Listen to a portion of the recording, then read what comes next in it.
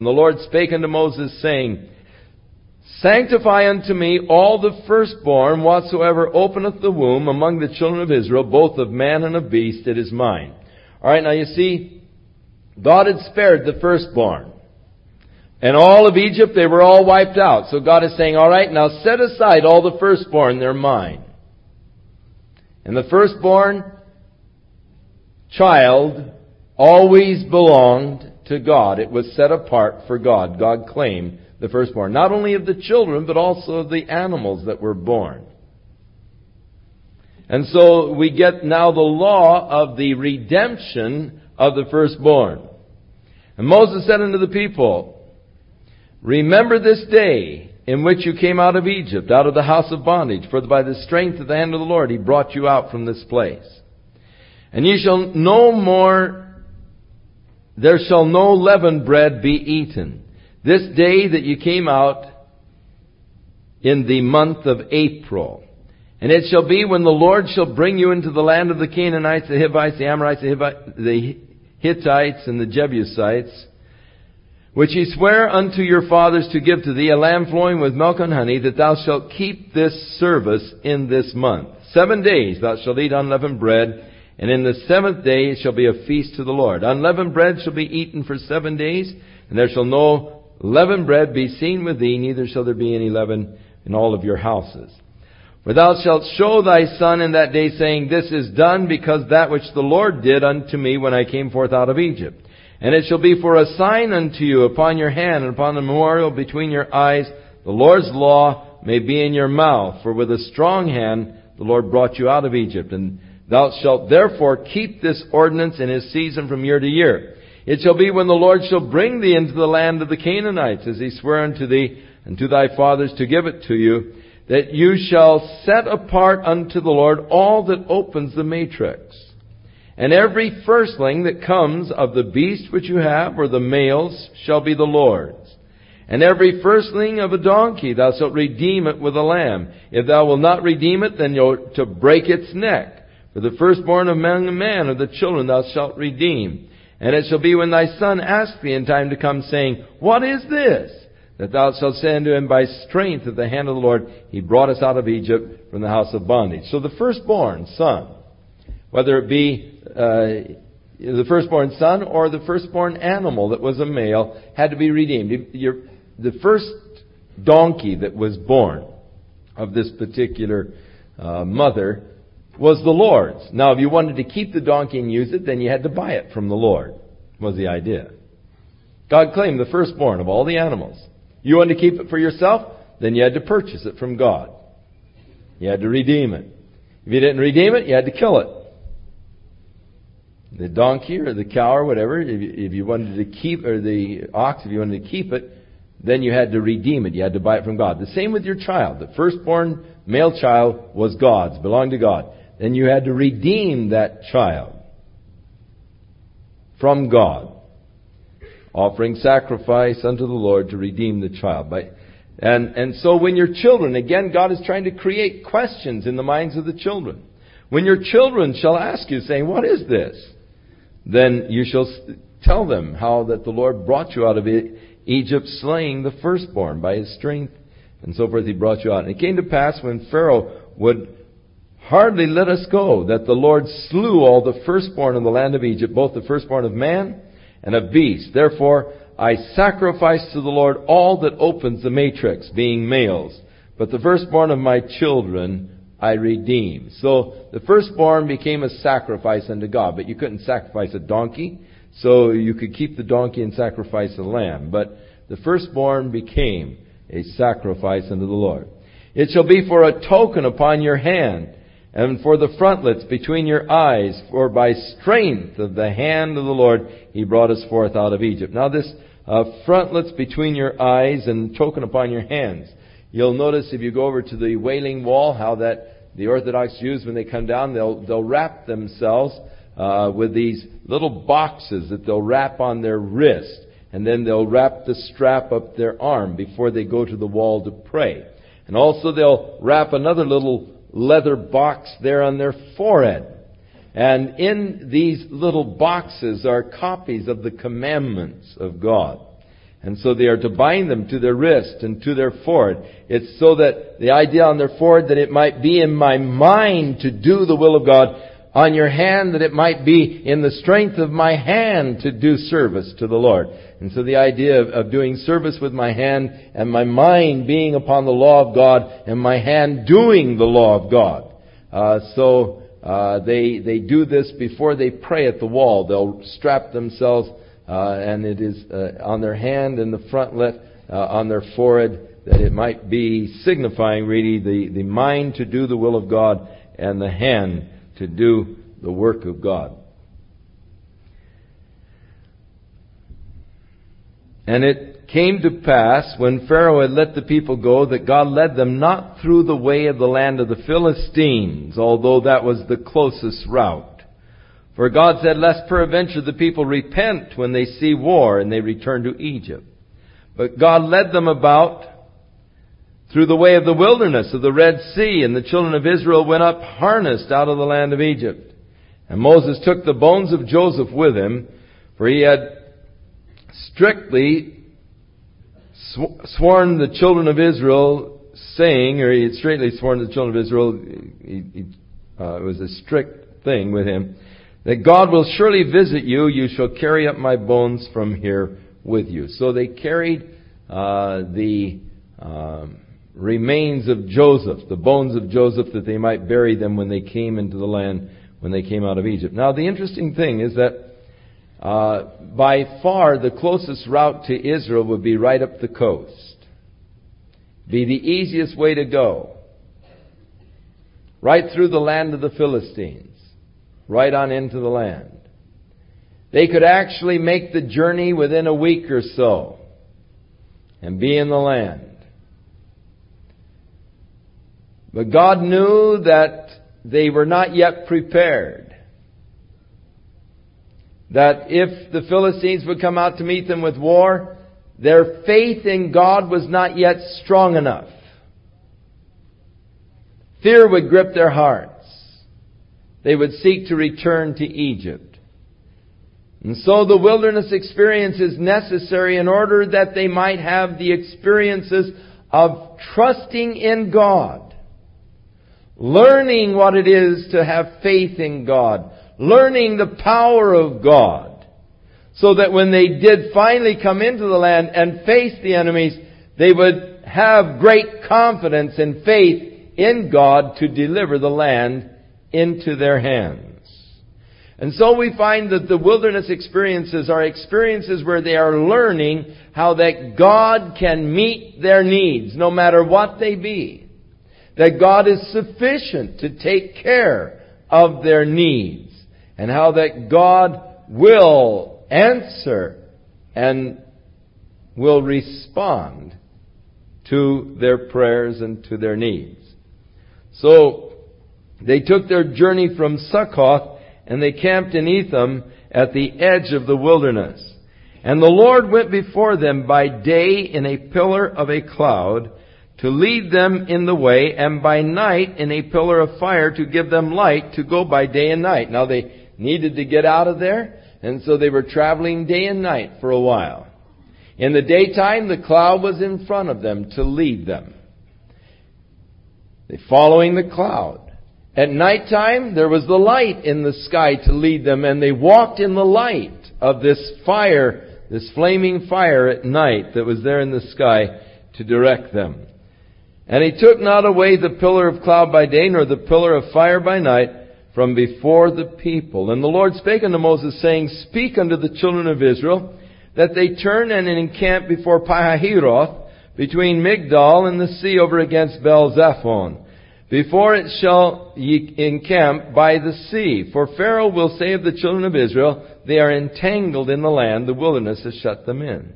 And I will harden or make stiff Pharaoh's heart, that he shall follow after them, and I will be honored upon Pharaoh and upon all of his hosts, that the Egyptians may know that I am the Lord. And they did so. And it was told the king of Egypt that the people fled, and the heart of Pharaoh and his servants was turned against the people. And they said, Why have we done this, that we've let Israel go from serving us? And so he made ready his chariots, and he took his people with him.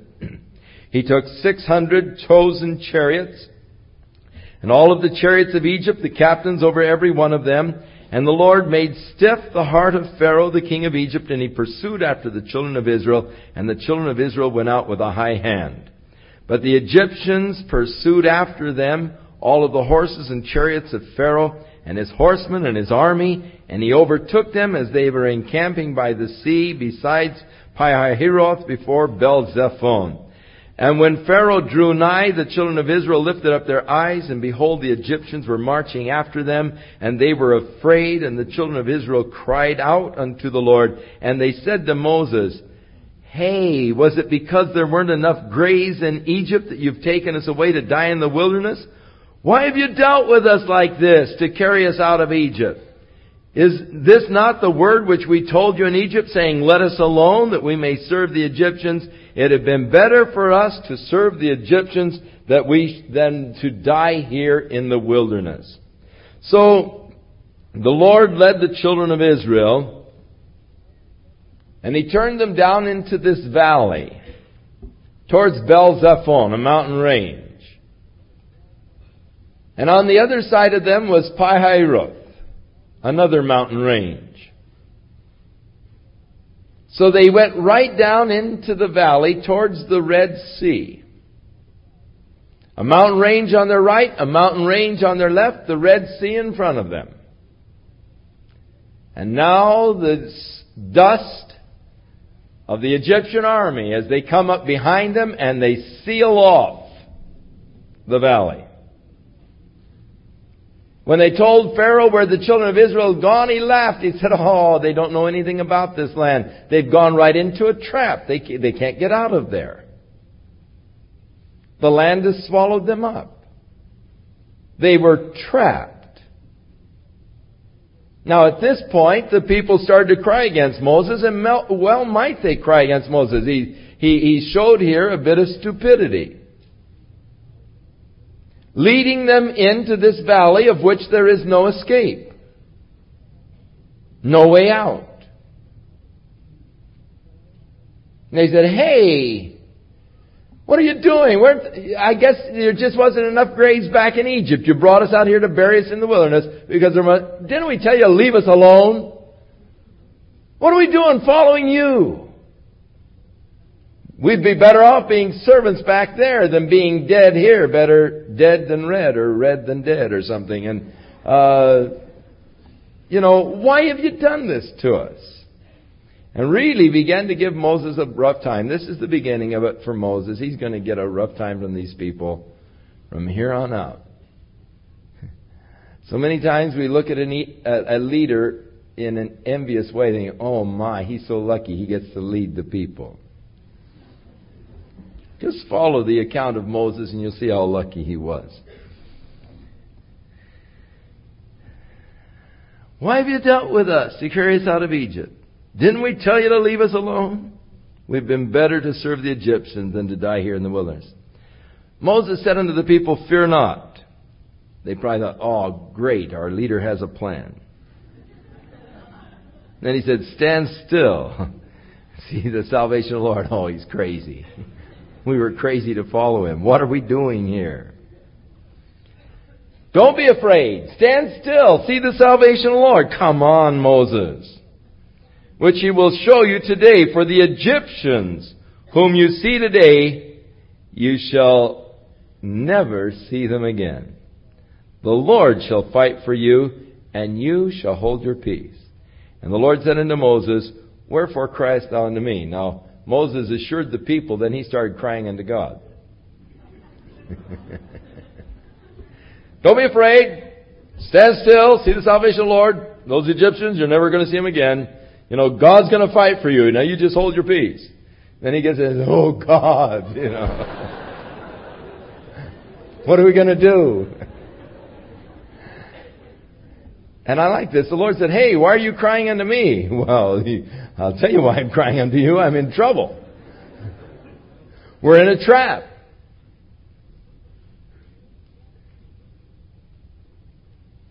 But God said, Wherefore criest thou unto me? In other words, there's a time to move. There's a time for action. There's a time when we get off of our knees and start moving. God has a time to pray for sure. But then there is also the time when we need to start moving. And that's what God says. Hey, wherefore cries unto me? Get moving. Now's the time that you need to be moving. Speak unto the children of Israel that they are to go forward. Oh, I can't do that, Lord. They'll stone me for sure. There's a Red Sea in front of them. How can I speak unto them to go forward? But lift thou up thy rod and stretch out your hand over the sea and divide it. And the children of Israel shall go on dry ground through the midst of the sea. And I, behold, I will harden the hearts of the Egyptians. They'll follow them, and I will get me honor upon Pharaoh. God says, I want to get that guy yet.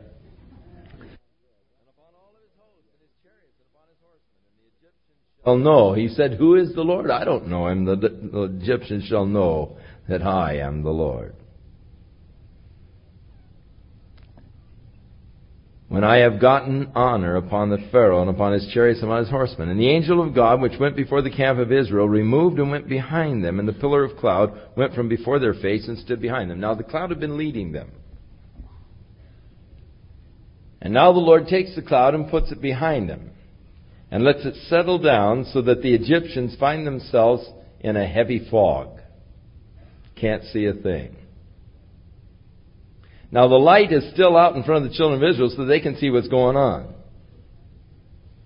The pillar of fire is still there. The children of Israel are walking still in the light of the pillar of fire, but the cloud is settled upon the Egyptians. They don't know what's going on. They're in the camp of Israel. But what is going on is that God brought a strong east wind. And He divided the Red Sea. And He heaped it up on both sides. And by the east wind dried the bottom of the sea so that the children of Israel walked through the midst of the Red Sea on dry ground. You say, oh, I can't believe that. Well, I feel sorry for you. Just how big is your God anyhow? You know, I feel sorry for people that have to make excuses for God. And say, well, it was really the Sea of Reeds, and it's really very shallow. It's only a foot or so deep. And many times the strong winds will actually drive the sea back, and there are portions that you can cross that sea because it's at the best 2 or 3 feet deep at the worst. And so it was just the Sea of Reeds, a shallow marshy pond, and they were able to cross it. You see, it really wasn't a miracle at all. God didn't heap up the waters on both sides like He said. It was just a shallow little marshy pond that they passed through. My, what a marvelous miracle. That God could drown the whole Egyptian army in a shallow little marshy pond. One way or the other, you got to face a miracle in this story. You can't get away from it. It's there. Now, I'd rather just believe it like it's written.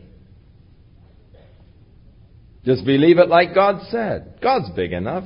I have no problem with the power of God, the greatness of God. And as I told you, God is going to teach them now to trust in Him. But the first thing He has to teach them is that He can make a way when there is no way. Now, I want you to look at this thing again. They're in a trap, very definitely in a trap. Why are they in the trap? Because God led them in the trap. God said to Moses, all right, turn on down here towards Baal-zephon. It was God who led Moses and the children of Israel into the trap. God deliberately led them into a trap in order that He might manifest unto them His power of delivering them out of the trap, delivering them when there is no way of deliverance. God can make a way where there is no way. Now, many times in our lives, God leads us into impossible situations. where we look to the right and the left, and we see the mountains on both sides, we see the enemy behind, and we say, oh, woe's me, I've been better off if I'd stayed back there and died in slavery than to die out here in the wilderness. There's no way out of this. There's nothing we can do. Everything is gone. Oh, there's no hope, And we feel that, God leads us into these places of just total desperation and desolation. There's just nothing to do. In order that He might demonstrate unto us that He has resources we know nothing about, and that He can make a way for us when there is no way. It's marvelous to be led by God, because God will never lead you into anything but what He won't lead you and provide the way out. There is no temptation taken unto you but what is common with all men, and God with the temptation will provide the way of escape. I can't see any way out. I don't know where to go. I don't know where to turn. I'm surrounded. The outlook is dark. I look behind me and there's the enemy. I look beside me and there are the mountains. I look in front of me and there's the Red Sea. Hey, don't give up. Don't despair. Look up. When the outlook gets impossible, try the uplook.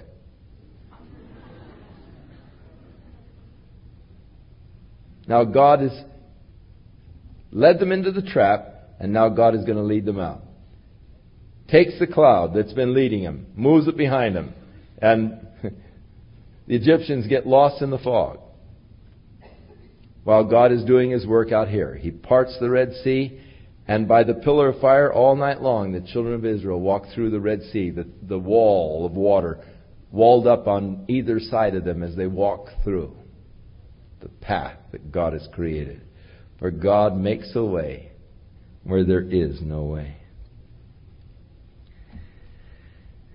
Verse 22, and the waters were a wall unto them on the right hand, on their left. And the Egyptians pursued and went in after them in the midst of the sea, even all of Pharaoh's horses and his chariots and his horsemen. And it came to pass in the morning watch that the Lord looked into the host of the Egyptians through the pillar of fire and the cloud, and He troubled the host of the Egyptians. And they took off the chariot wheels, that they drove them heavily, so that the Egyptians said, let's flee from the face of Israel, for the Lord fights for them against the Egyptians. They began to get bogged down in the mire. And the Lord said unto Moses, stretch out your hand over the sea, that the waters may come again upon the Egyptians, upon their chariots, upon their horsemen. And Moses stretched forth his hand over the sea, and the sea returned to his strength when the morning appeared, and the Egyptians fled against it, and the Lord overthrew the Egyptians in the midst of the sea. And the waters returned and covered the chariots and the horsemen and all of the host of Pharaoh that came into the sea after them, and there remained not so much as one of them. But the children of Israel walked upon dry land in the midst of the sea, and the waters were a wall unto them on their right hand and on their left. Thus the Lord saved Israel that day out of the hand of the Egyptians. And Israel saw the Egyptians dead upon the seashore. And Israel saw that great work which the Lord did upon the Egyptians. And the people feared the Lord and believed the Lord and His servant Moses. So God now is beginning to build their faith. God is beginning a work in them that is going to prepare them to come into the land of promise. God has for each of you a glorious life of victory in Jesus Christ. Many, many blessed experiences of walking with Him. But God leads us, it seems, first through the wilderness for a purpose of training and teaching us to trust in Him. Lessons of faith that are so important if I'm going to conquer and take the land that God has promised. Because the taking of the land is actually the appropriation of faith. Every place you put your foot, God said to Joshua, I have given it you, but you've got to go in and put your foot there. You've got to claim it. God has given to us exceeding rich and precious promises. You've got to claim them by faith. You've got to move in and take that which God has promised to you as His child. But before you can do it, you need to learn about God. You need to learn to trust in God. And God is teaching us the lessons of faith and trusting in Him, showing us His abilities and His powers. And so we find here the purposes of God.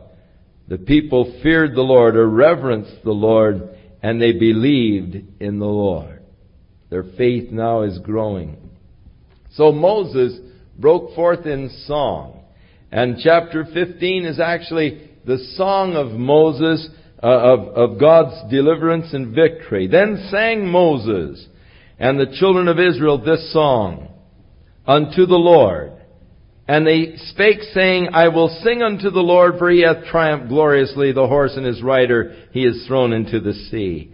The Lord is my strength and song, and He has become my salvation. He is my God, and I will prepare Him a habitation. My Father's God, and I will exalt Him. The Lord is a man of war, and Jehovah is His name. Pharaoh's chariots and his host hath He cast into the sea. His chosen captains also are drowned in the Red Sea. The depths have covered them. They sank to the bottom as a stone. Thy right hand, O Jehovah, is become glorious in power. Thy right hand, O Jehovah, hath dashed in pieces the enemy. And in the greatness of Thine excellency Thou hast overthrown them that rose up against Thee. Thou sentest forth Thy wrath, which consumed them as stubble. And with the blast of Thy nostrils the waters were gathered together. The flood stood upright upright as an heap, and the depths were congealed in the heart of the sea. It is interesting to me, the blast of Thy nostrils, the waters were gathered together. The Bible says a strong east wind. Now this is putting it in sort of a figurative sense. The blast of God's nostrils, the strong east wind. So next time the Santana blows, just think of the blast of His nostrils. Sneezed. The enemy said, it's neat figurative language, and I like it. It's picturesque. The enemy said, I will pursue, I will overtake, I'll divide the spoil, my desires shall be satisfied upon them. I'll draw my sword, my hand shall destroy them. But You did blow with Thy wind, and the sea covered them. They sank as lead in the mighty waters. Who is like unto Thee, O Lord, among the gods? Who is like Thee, glorious in holiness, fearful in praises, doing wonders? You stretched out Your right hand, and the earth swallowed them. You in Your mercy have led forth Your people, which You have redeemed, and You have girded them in the strength unto Thy holy habitation. The people shall hear and be afraid. Sorrow shall take hold upon the inhabitants of Palestina. And the dukes of Edom shall be amazed. And the mighty men of Moab, trembling, shall take hold upon them. And all the inhabitants of Canaan shall melt away. So the experiences now are preparing me for the future victories, for the future conquest. And God, through His work now, is just preparing my life for that future work that He's planning to do. Ephesians 4 tells us that ye are His workmanship, created together in Christ Jesus unto the good works that God has before ordained that you should walk in them. In other words, God already has the plan for your life, and He is preparing you for that plan. Right now, God is working in you. What is the purpose?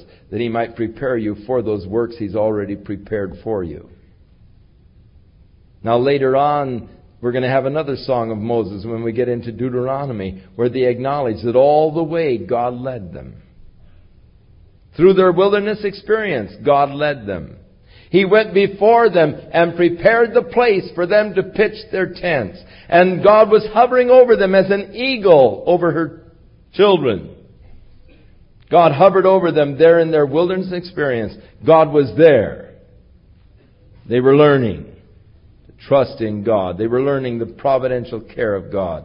They were learning the concern of God for His people, even as we are learning now, as God prepares us for those victories that He wants us to go into in His name, for that territory that He wants us to conquer and to possess for His glory. And so this beautiful song of deliverance and praise, declaring the glory of God. the fear that will come upon their enemies. Verse 16, fear and dread shall fall upon them. By the greatness of your arm they shall be as still as a stone, till the people pass over, O Lord, till the people pass over which you have purchased. Thou shalt bring them in and plant them in the mountain of your inheritance, in the place, O Lord, which thou hast made for thee to dwell, in the sanctuary, O Lord, which your hands have established. The Lord shall reign forever and ever. And so that acknowledgement of God, of His power, of His glory, of His purposes that He shall bring to pass, and how that He shall reign forever and ever. For the horse of Pharaoh went in with his chariots and with his horsemen into the sea. And the Lord brought again the waters of the sea upon them, but the children of Israel went on dry land in the midst of the sea. Now Miriam, who was the older sister of Moses, and who is called a prophetess, she is also the sister of Aaron, who was the brother of Moses, took a timbrel in her hand, and all of the women went out after her with their timbrels and with their dances. And Miriam answered them, Sing unto the Lord, for He hath triumphed gloriously. The horse and his rider He is thrown into the sea. Now, the Jewish people are a beautiful people as far as exuberance and life and excitement. You get them going, and it's really a joy. They love to dance. They love to sing. You that were with us a couple of years ago, remember that last night up at Kfar Galilee, we had the big celebration, and then all of the bus drivers that we had that year all got together and started singing all of the songs that they had sung from the time they were little kids in school. It was sort of a time of, remember this one, and they'd start out, man, they'd get into it, clapping, standing up and stomping, and just the hey, and the whole thing, and just, they really love to get into it, You notice their music, it's got a real beat, there's a lot of life to it, and there's just, they really love to get into it, and they're great to be around because of their exuberance, and they really get into it, and thus I can in my mind picture this whole thing. Moses breaking forth into song of God's power and God's deliverance, and Miriam, now his older sister, coming out with her tambourine, and all the women coming out, and this big dance going on, and this celebration, for God has wrought great deliverance for His people. God has brought great victory. And there's nothing wrong with getting a little excited and showing a little emotion when you think of all that God has done.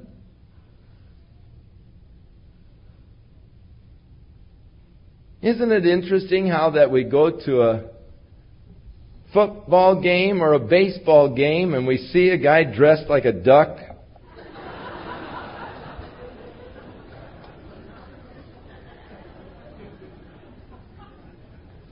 Or a chicken, and he goes around and he gets all the people whooping it up, he's hitting getting to clap and a beat and all this kind of stuff. And you see this character down there and you say, oh man, he's a real fan.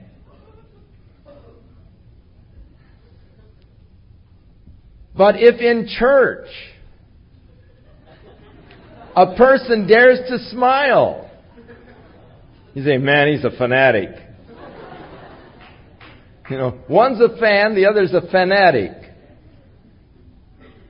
Because you're showing a little emotion because of what God has wrought.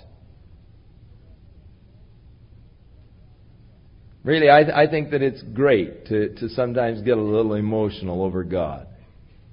And over the things of God, and over the work of God, and over the victory of God. Now, I don't believe in emotionalism.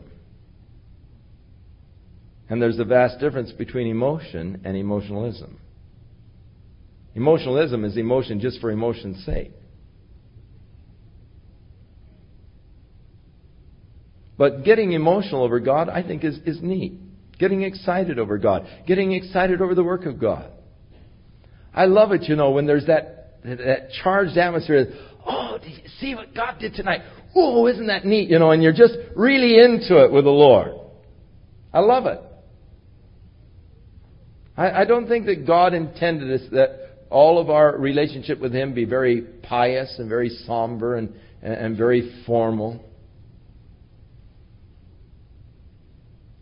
I think that God wants us to just enjoy His presence.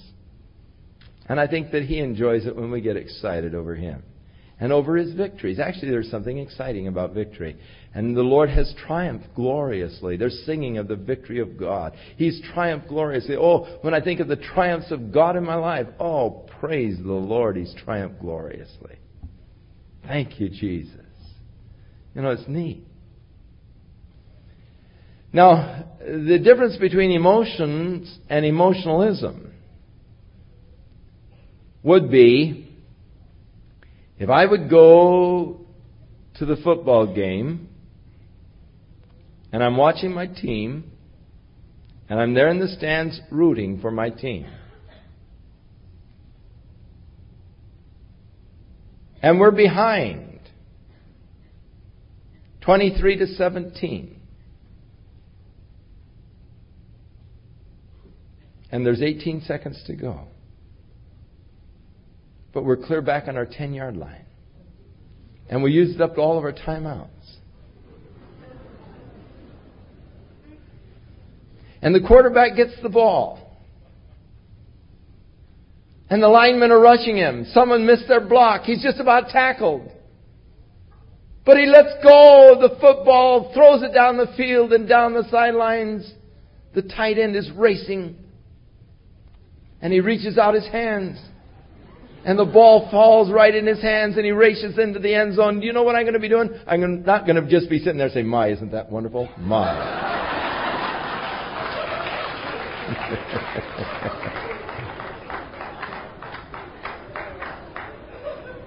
Listen, I'm going to be whistling.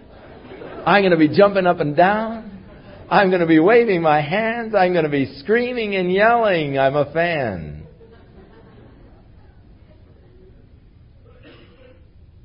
And then when the extra point, right through the middle of the uprights, again the screaming, the whistling, the shouting, the excitement, that's emotion. We won. People don't say, what's the matter with that weirdo? Look how emotional he is. Now the difference between that and emotionalism is that if I would go out the next day, when there are no teams on the field, and alone in the stands, I go through the same actions that I went through the night before. Jumping up and down, whistling, throwing my hands in the air, yelling and screaming. That's emotionalism.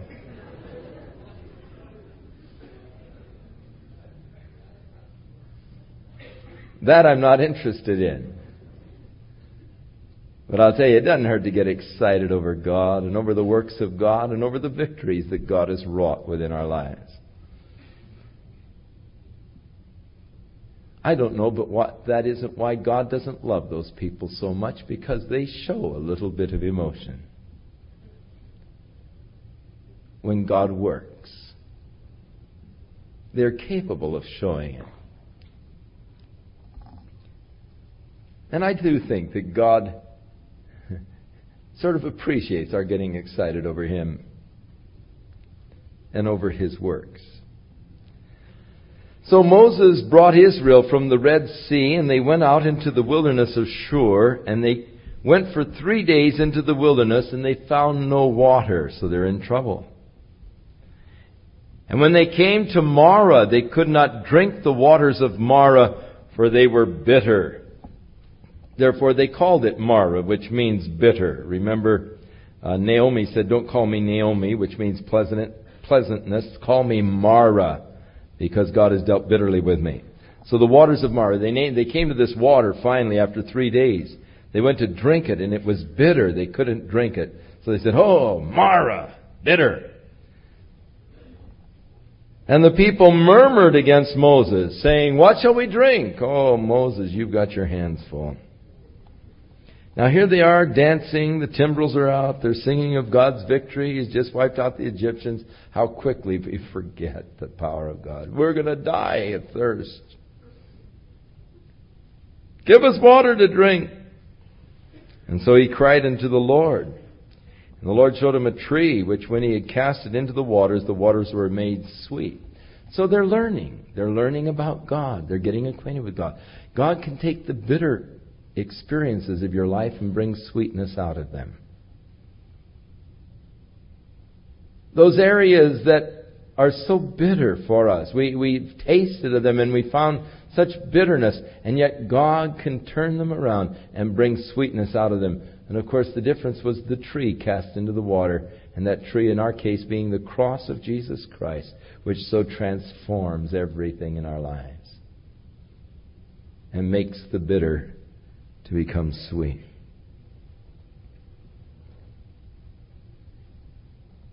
And the Lord said, if, so it's conditional, if you will diligently hearken to the voice of the Lord your God, and will do that which is right in His sight, and will give ear to His commandments, and keep all His statutes, I will put none of these diseases upon thee, which I have brought upon the Egyptians, for I am Jehovah that healeth thee.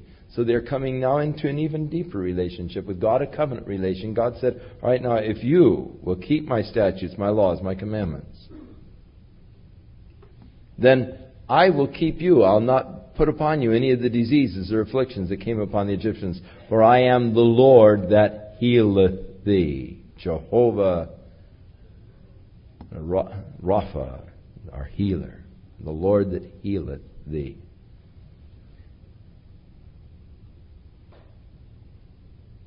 There's a very interesting book called None of These Diseases, written by a medical doctor, in which he goes into the law that God gave to Moses and into especially the dietary aspects of the law and into the washing ordinances within the law, and actually shows that if a person would keep the law of Moses, that it was a sanitary code among other things. And that by the keeping of the law, following the laws of sanitation and diet and so forth, that a person would live a much healthier life, that there are the rules of health in the law of God. None of these diseases. I think it was Dr. Maxwell, is it, that wrote the book, and is a medical doctor, but he's taken the law and shown the value of the law as a sanitary code, as a health code, and so forth. And so the promise being, if you keep the law and so forth, then I will keep you. I'm the Lord that heals you. But the healing is so often through preventative measures of proper diet, proper sanitation, and so forth. So as we get into the law of Moses, we're going to find that much of it deals with just health and healthy practices. And God wants you to be healthy. And He's given you the rules. And He says, keep these and you'll be healthy. None of these diseases that came upon the Egyptians, for I am the Lord that healeth thee. And so they came to Elim, where there were 12 wells of water. And there were 70 palm trees, and they encamped there by the waters. And so now God bringing them into that place of refreshment, refreshing themselves in Him, learning the ways of God, learning about God, being prepared for the experiences that God has ahead for them as He brings them into the fullness of His blessing and promises. Next week we'll begin with chapter 16, moving on in the book of Exodus. Shall we stand?